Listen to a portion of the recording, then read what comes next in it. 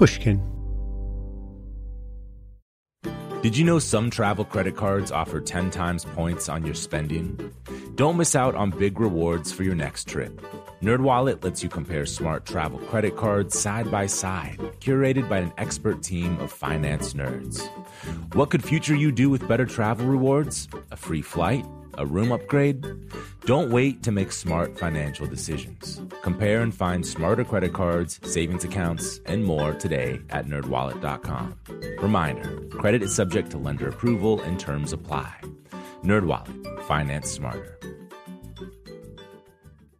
The most innovative companies are going further with T-Mobile for Business.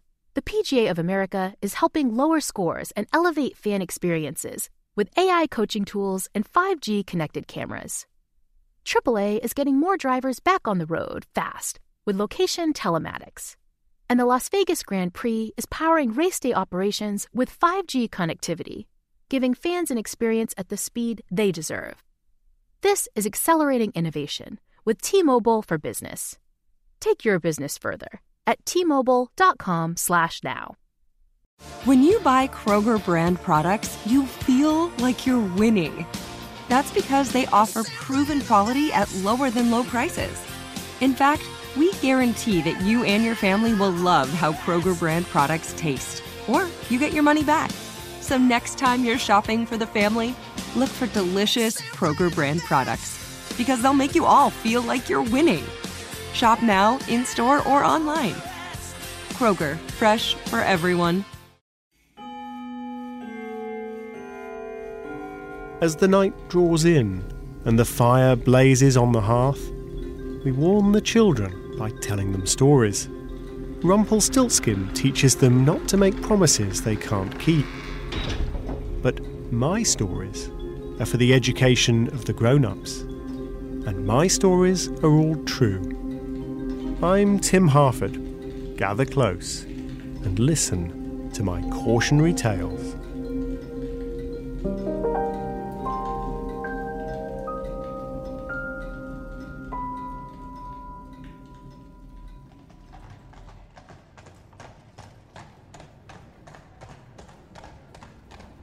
There may be times and places where it's a good idea to talk back to a military officer, but Germany, in 1906, isn't one of them. So the young corporal doesn't. The corporal, let's call him Corporal Muller, has been leading his squad of 4 privates down Silterstrasse in Berlin, only to be challenged by a captain. The captain is about 50. A slim fellow with sunken cheeks, the outline of his skull prominent above a large white moustache.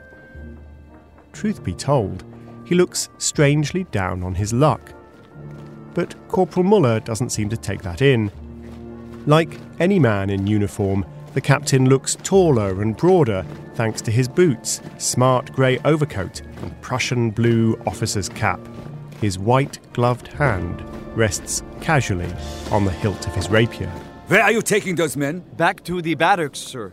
Turn them around and follow me. I have an urgent mission from the All-Highest Command. The All-Highest? Everyone knows that means orders from the Kaiser. As the small group march towards Pulitzstrasse station, the charismatic captain sees another squad. You men! Yes, Captain? Fall in behind. The Kaiser himself has commanded it. Yes, Captain. The captain now commands a little army, and all 10 soldiers ride the train across Berlin towards Köpenick, a charming little town just southeast of the capital. On arrival, the adventure continues. Corporal, line these men up for inspection. Line up, men. Hurry. Fix. Bayonets! It's already been an extraordinary day for Corporal Muller and his men. But we're just getting started. What they're about to do is going to be the talk of newspapers around the world.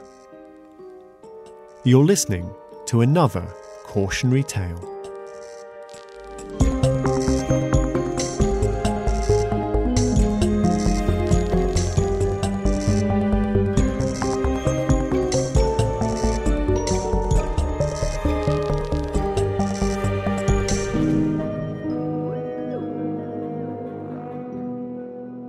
Cautionary tales are stories about other people's mistakes and what we should learn from them, lest we make the same mistakes ourselves. Sometimes these mistakes are tragic. Sometimes they're comic. This time I present a comedy. At least I think it's a comedy. And the captain of Köpenick is going to help me. He has a name, by the way, a name that will soon become famous. His name is Wilhelm Voigt. Remember where we left him?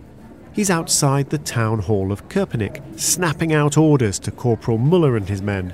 They're lined up, their bayonets are fixed, and now the fun is going to begin. Captain Voigt's little army bursts into Köpenick Town Hall and into the office of the mayor, a man named Georg Langerhans. You're under arrest.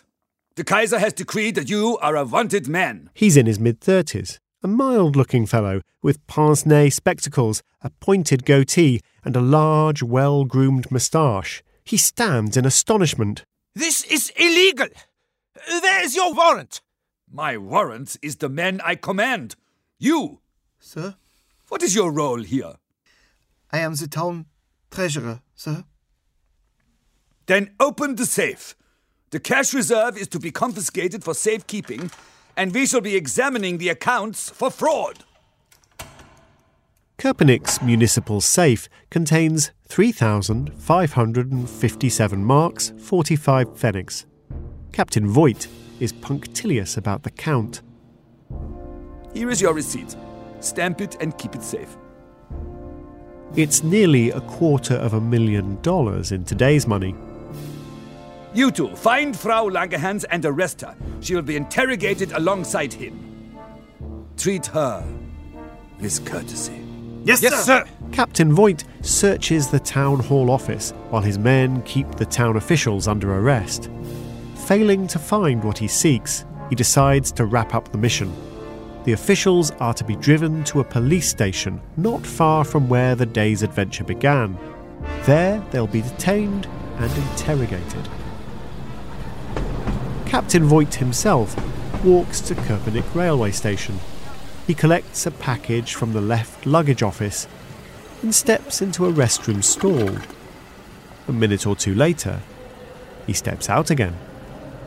And he's almost unrecognisable, having changed into shabby civilian clothes. He ambles bandy-legged across the station concourse. This anonymous fellow boards the train back to Berlin, with his uniform neatly folded under one arm and a bag of money under the other. He looks over his shoulder as he steps onto the train, gazing out over the station.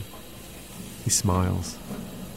Then he disappears into the carriage, and just like that, the captain of Köpenick is gone. Soon after, Corporal Muller presents his prisoners at the police station in central Berlin. The situation quickly becomes baffling to all concerned.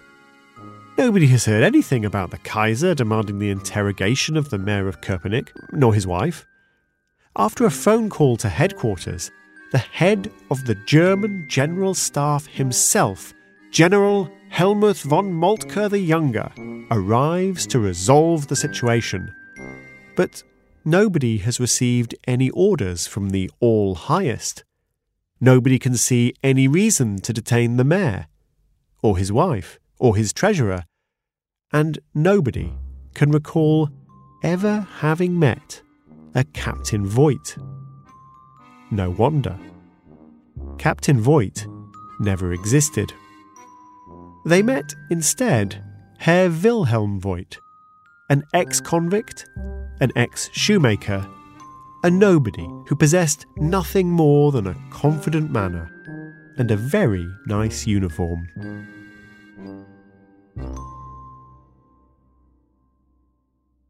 The tale I just told you is a famous one in Germany. When the Germans tell the story, they tend to linger on the prelude to the heist in Köpenick. What kind of man does this? Who was Wilhelm Voigt, and what inspired his audacious confidence trick?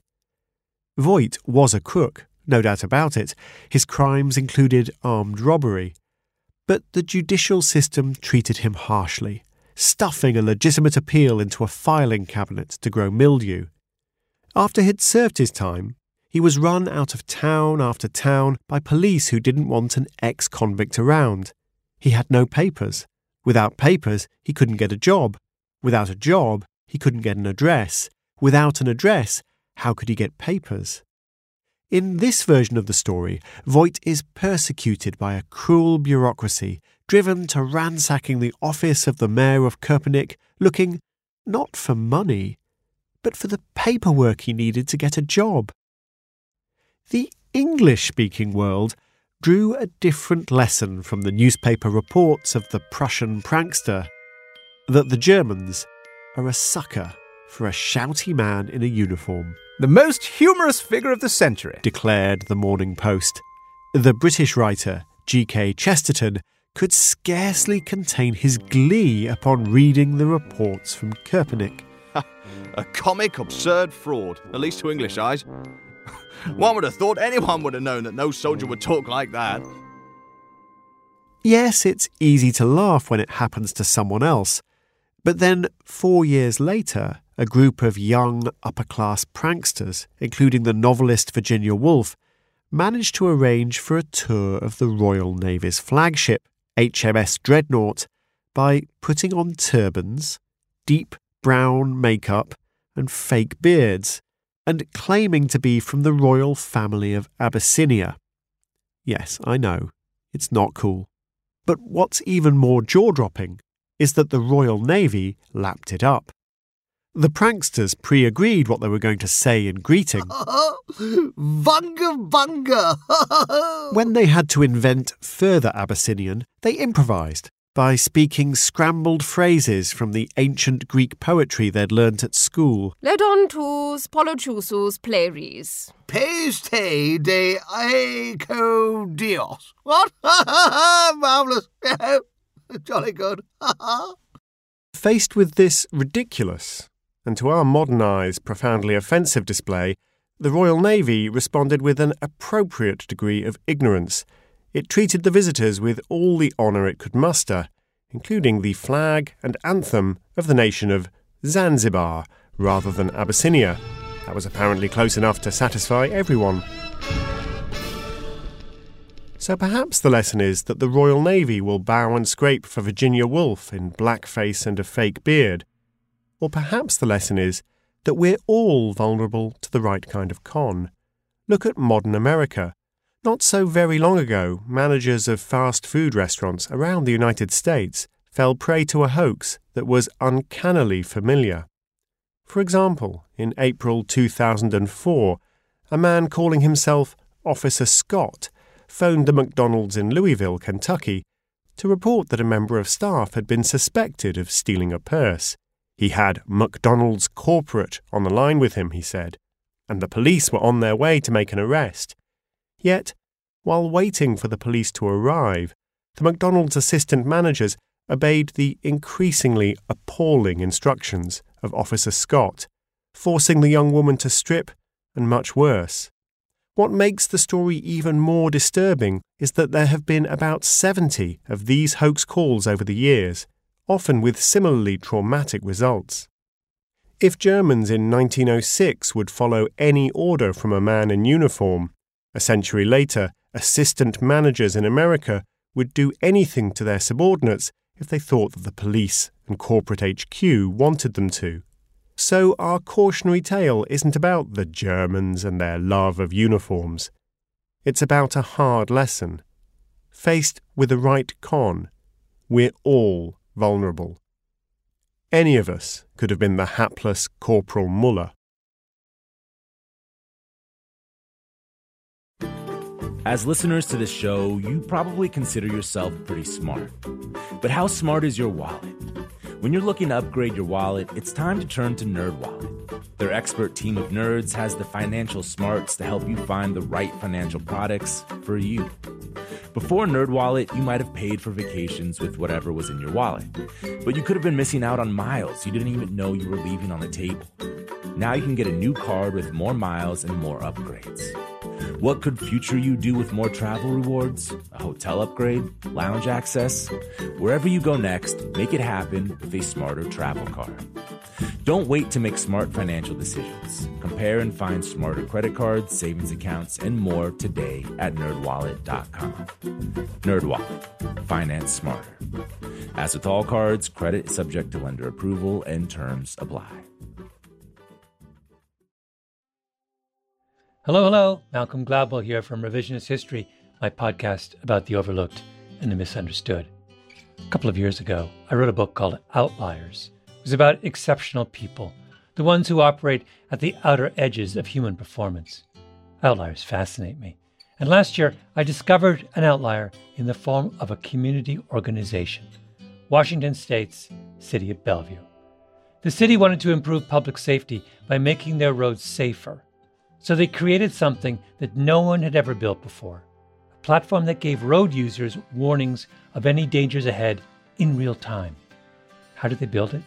By using a combination of technologies: the Cellular Vehicle-to-Everything network, T-Mobile's 5G network, and 5G connected cameras. People driving, bicycling, walking, running, can't forget people running, and people operating the transportation network now had a way to prevent crashes. It's been a huge success. The City of Bellevue earned first place in the community category at the T-Mobile for Business Unconventional Awards, an event that celebrates T-Mobile customers who've dared to innovate for the sake of meaningful change.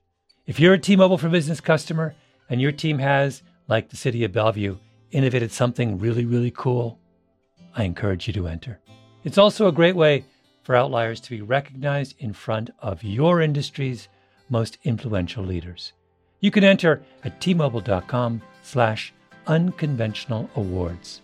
That's tmobile.com/unconventional awards. See you there. Live Nation presents Concert Week.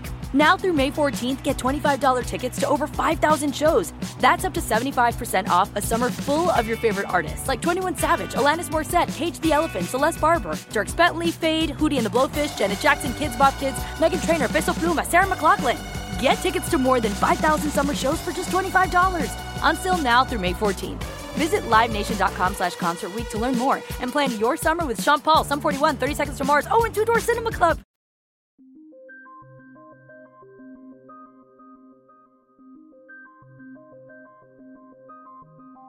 Since Wilhelm Voigt persuaded people to obey orders they shouldn't have obeyed, you may already be thinking about Stanley Milgram.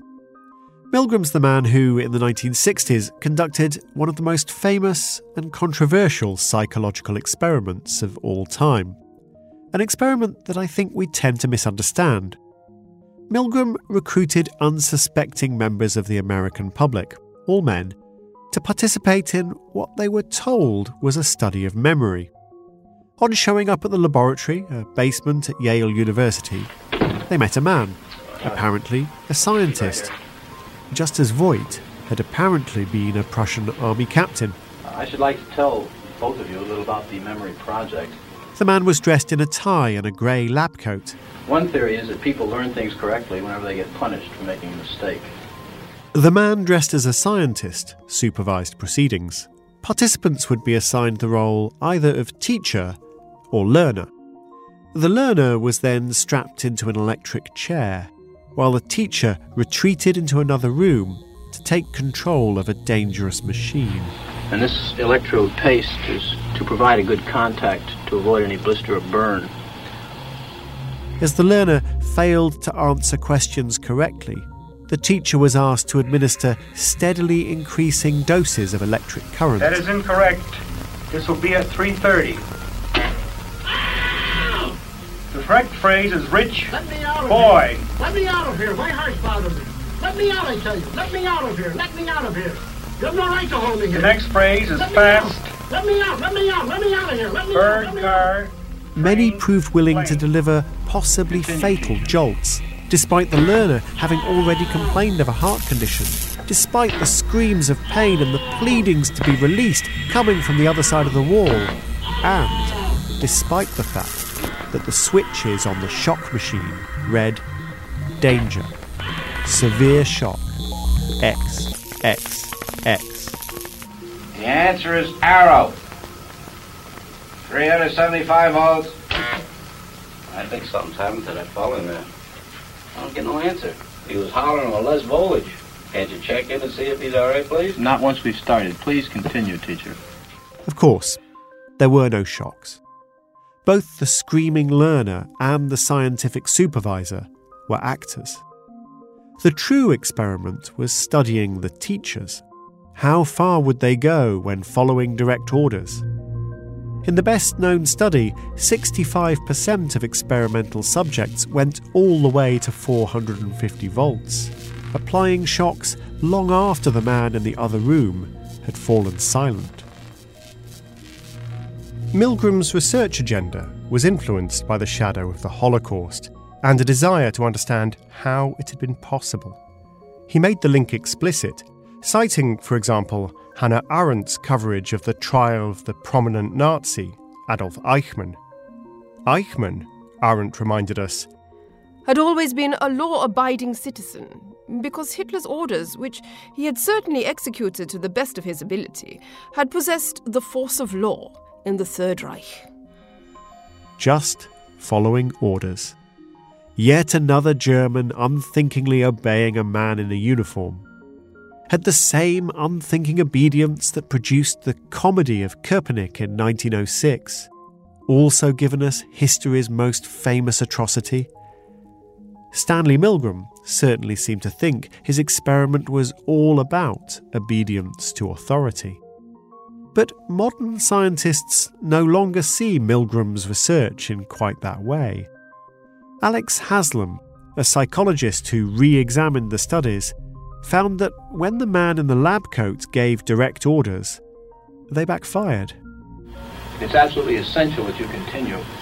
Well, essential or not, this program isn't quite that important to me that I should go along doing something that I know nothing about, particularly if it's going to injure someone. You got no other choice, teacher. Oh, I have a lot of choices. My number one choice is that I wouldn't go on if I thought he was being harmed. Nobody continued after that order. People needed to be persuaded, not bullied, into participating.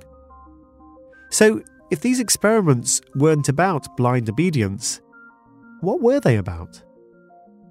Here's a detail that's usually overlooked.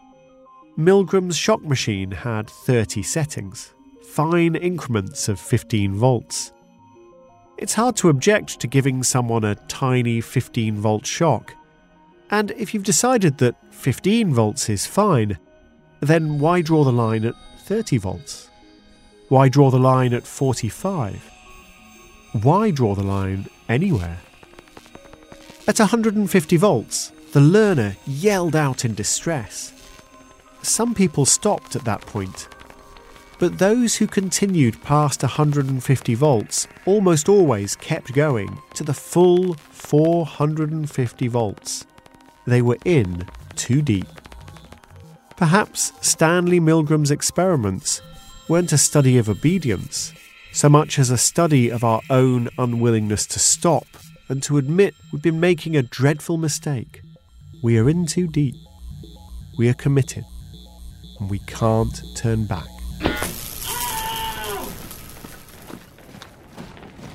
Where are you taking those men? Back to the barracks, sir. Turn them around. Think back to that day in Berlin in 1906. Voigt stops Corporal Miller in the street and demands to know where he and his men are going. What would you do in such a situation? Voigt looks a little old for a captain, and there's something about his uniform that isn't quite right. But are you really going to demand proof of identification? Of course not.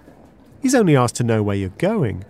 You don't want to risk a court-martial over answering a simple question. Where are you taking those men? Back to the barracks, sir. Turn them around and follow me. Voigt wants Muller's squad to follow him. That's a bit more of a stretch. But only a bit.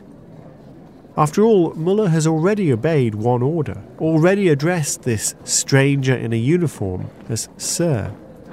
Marching down the street behind him is just one small action further. And after all, Corporal Muller marches down the street on the instructions of superior officers every day of his life. The pattern repeats itself with the second squad. When they first see Captain Voigt, he's already at the head of half a dozen men. That's the evidence he is who he says he is. Why not fall in? Why not get the train to Köpenick? Why not fix bayonets for inspection? It's really only at the moment that they burst into the town hall that the doubts might occur. But by then, they'd travelled all the way across Berlin. They'd been following Wilhelm Voigt's instructions for a couple of hours. It would have been very late in the day for Corporal Muller, or anyone else, to have the presence of mind to stop, think, and challenge their own captain for the day. Notice that the young mayor, Georg Langerhans, saw the situation very differently. What is the meaning of this? Unlike Muller, he wasn't asked to volunteer a trivial piece of information. Instead, he was immediately arrested. It was as though Stanley Milgram asked an experimental subject to go straight to 450 volts. At first glance, then, Wilhelm Voigt's con and Stanley Milgram's shock experiments are evidence for the idea that we'll do anything for a figure of authority wearing the right outfit. But look deeper, and they're evidence for something else. That we're willing to help out with reasonable requests, and that step by step, we find ourselves trapped in a web of our own making. But I want to think bigger than the world of the con artist. This cautionary tale is about something much more important than that. Yes, we fall for cons, but we fall for all kinds of other superficial things that shouldn't matter, like a nice uniform. And those superficial things are constantly influencing our decisions, including decisions that we may later come to regret.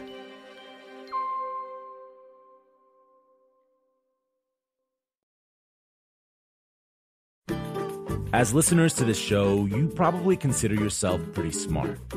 But how smart is your wallet? When you're looking to upgrade your wallet, it's time to turn to NerdWallet. Their expert team of nerds has the financial smarts to help you find the right financial products for you.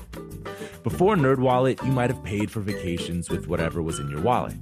But you could have been missing out on miles you didn't even know you were leaving on the table. Now you can get a new card with more miles and more upgrades. What could future you do with more travel rewards? A hotel upgrade? Lounge access? Wherever you go next, make it happen with a smarter travel card. Don't wait to make smart financial decisions. Compare and find smarter credit cards, savings accounts, and more today at nerdwallet.com. NerdWallet. Finance smarter. As with all cards, credit is subject to lender approval and terms apply. Hello. Malcolm Gladwell here from Revisionist History, my podcast about the overlooked and the misunderstood. A couple of years ago, I wrote a book called Outliers. It was about exceptional people, the ones who operate at the outer edges of human performance. Outliers fascinate me. And last year, I discovered an outlier in the form of a community organization, Washington State's City of Bellevue. The city wanted to improve public safety by making their roads safer. So they created something that no one had ever built before, a platform that gave road users warnings of any dangers ahead in real time. How did they build it? By using a combination of technologies: the Cellular Vehicle-to-Everything network, T-Mobile's 5G network, and 5G connected cameras. People driving, bicycling, walking, running, can't forget people running, and people operating the transportation network now had a way to prevent crashes. It's been a huge success. The City of Bellevue earned first place in the community category at the T-Mobile for Business Unconventional Awards, an event that celebrates T-Mobile customers who've dared to innovate for the sake of meaningful change. If you're a T-Mobile for Business customer and your team has, like the City of Bellevue, innovated something really, really cool, I encourage you to enter. It's also a great way for outliers to be recognized in front of your industry's most influential leaders. You can enter at tmobile.com/unconventional awards. That's tmobile.com/unconventional awards. See you there. Live Nation presents Concert Week.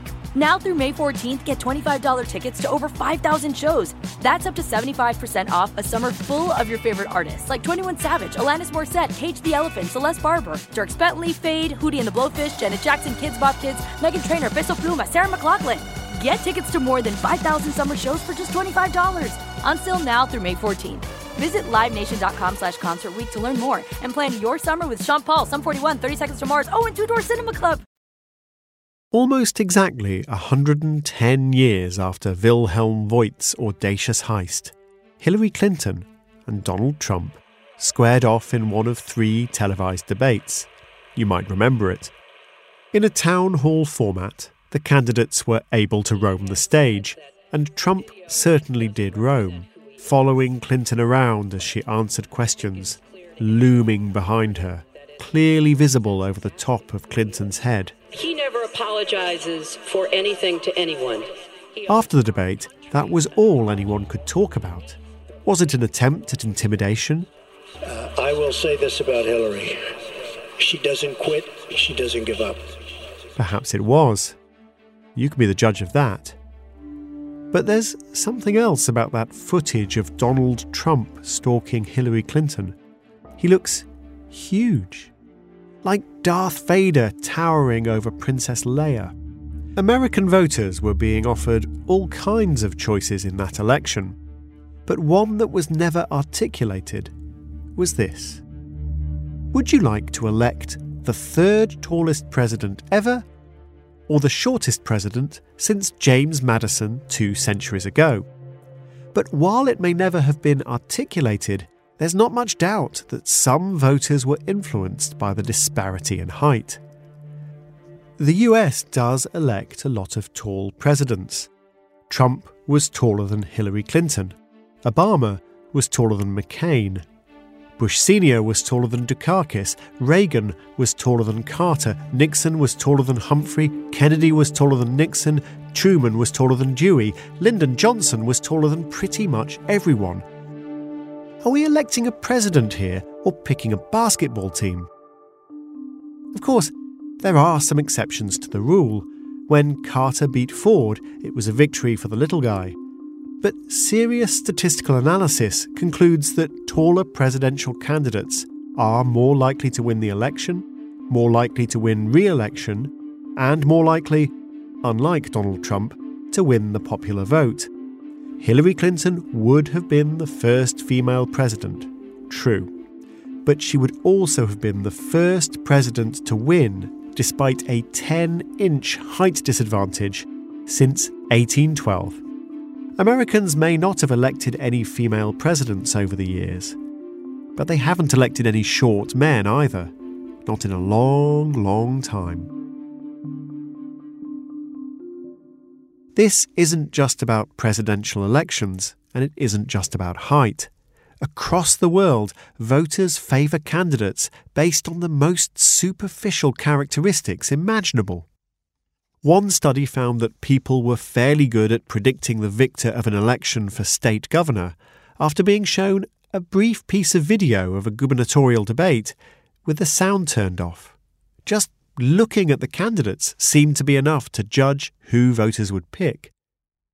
In fact, giving people audio too actually made the predictions worse, presumably because it distracted them from what mattered: appearances.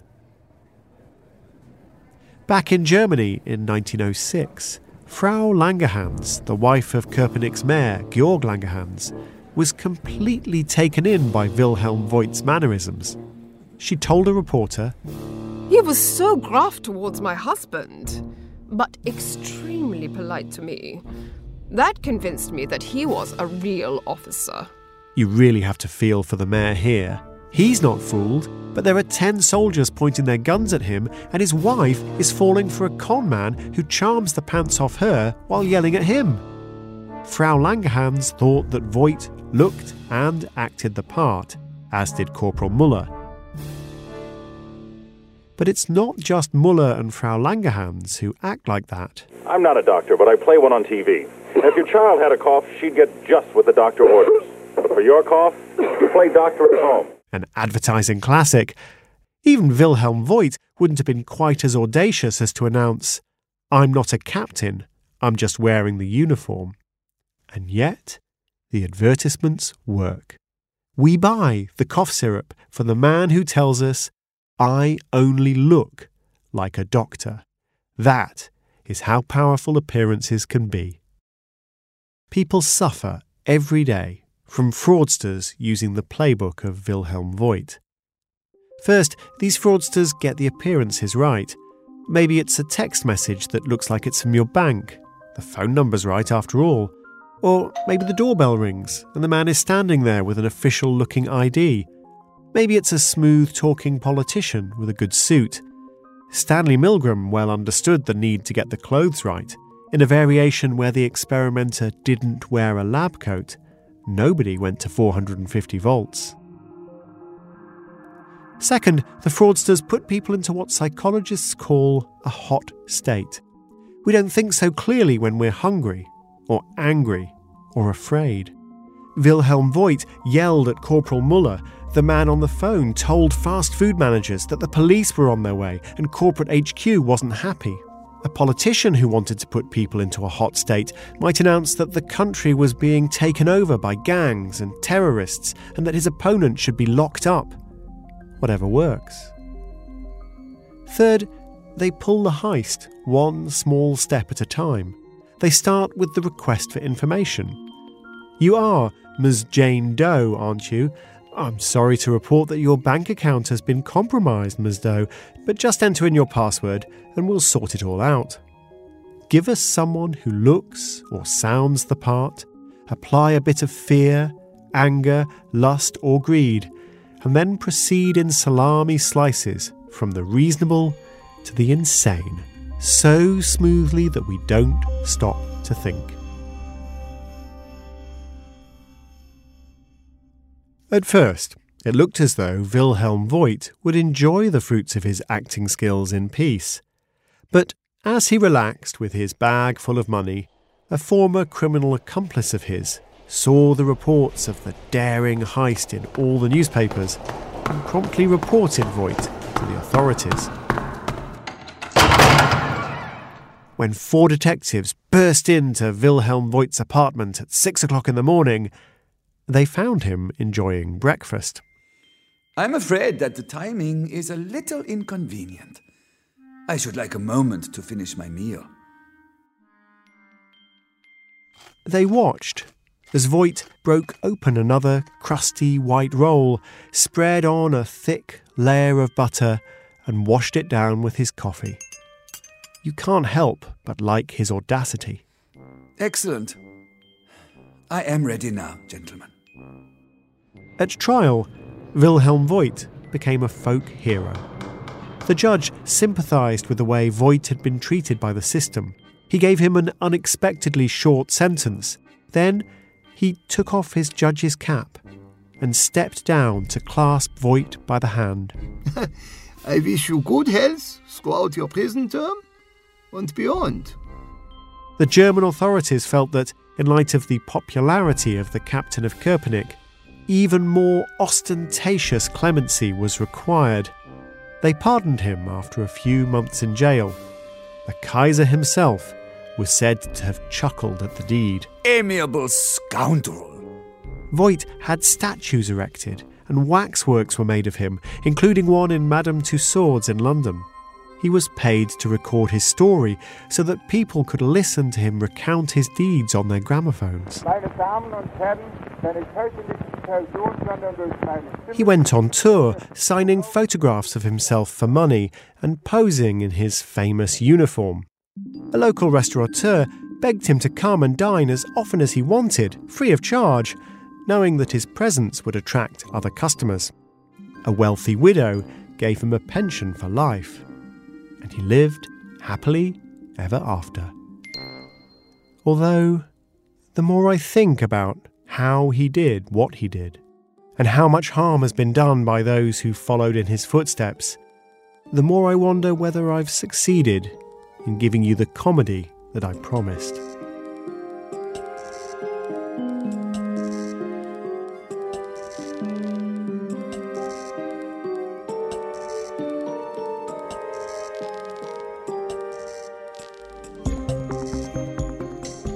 You've been listening to Cautionary Tales. If you'd like to find out more about the ideas in this episode, including links to our sources, the show notes are on my website, timharford.com. Cautionary Tales is written and presented by me, Tim Harford.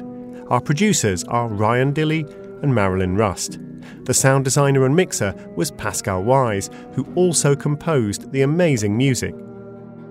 This season stars Alan Cumming, Archie Panjabi, Toby Stevens and Russell Tovey, with Enzo Cilenti, Ed Gochen, Melanie Gutteridge, Mercia Monroe, Rufus Wright, and introducing Malcolm Gladwell. Thanks to the team at Pushkin Industries, Julia Barton, Heather Fain, Mia LaBelle, Carly Migliori, Jacob Weisberg, and of course, the mighty Malcolm Gladwell. And thanks to my colleagues at the Financial Times.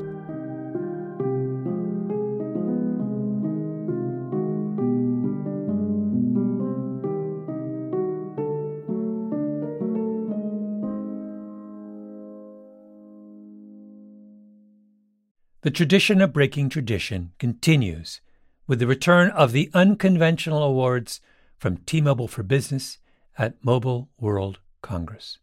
This is an event that celebrates innovators whose bold actions took their industries to new places.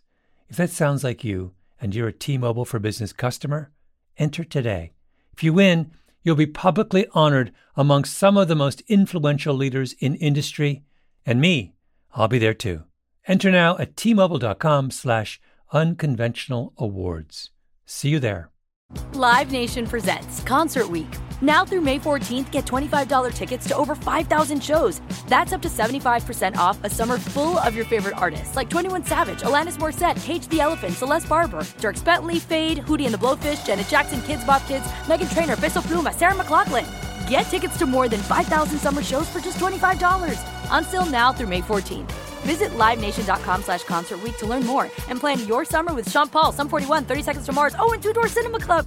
We went from normal life, healthy child to acute lymphoblastic leukemia, or B-cell ALL. The St. Jude team came up to get CJ via ambulance. Shortly after that, I noticed a rainbow.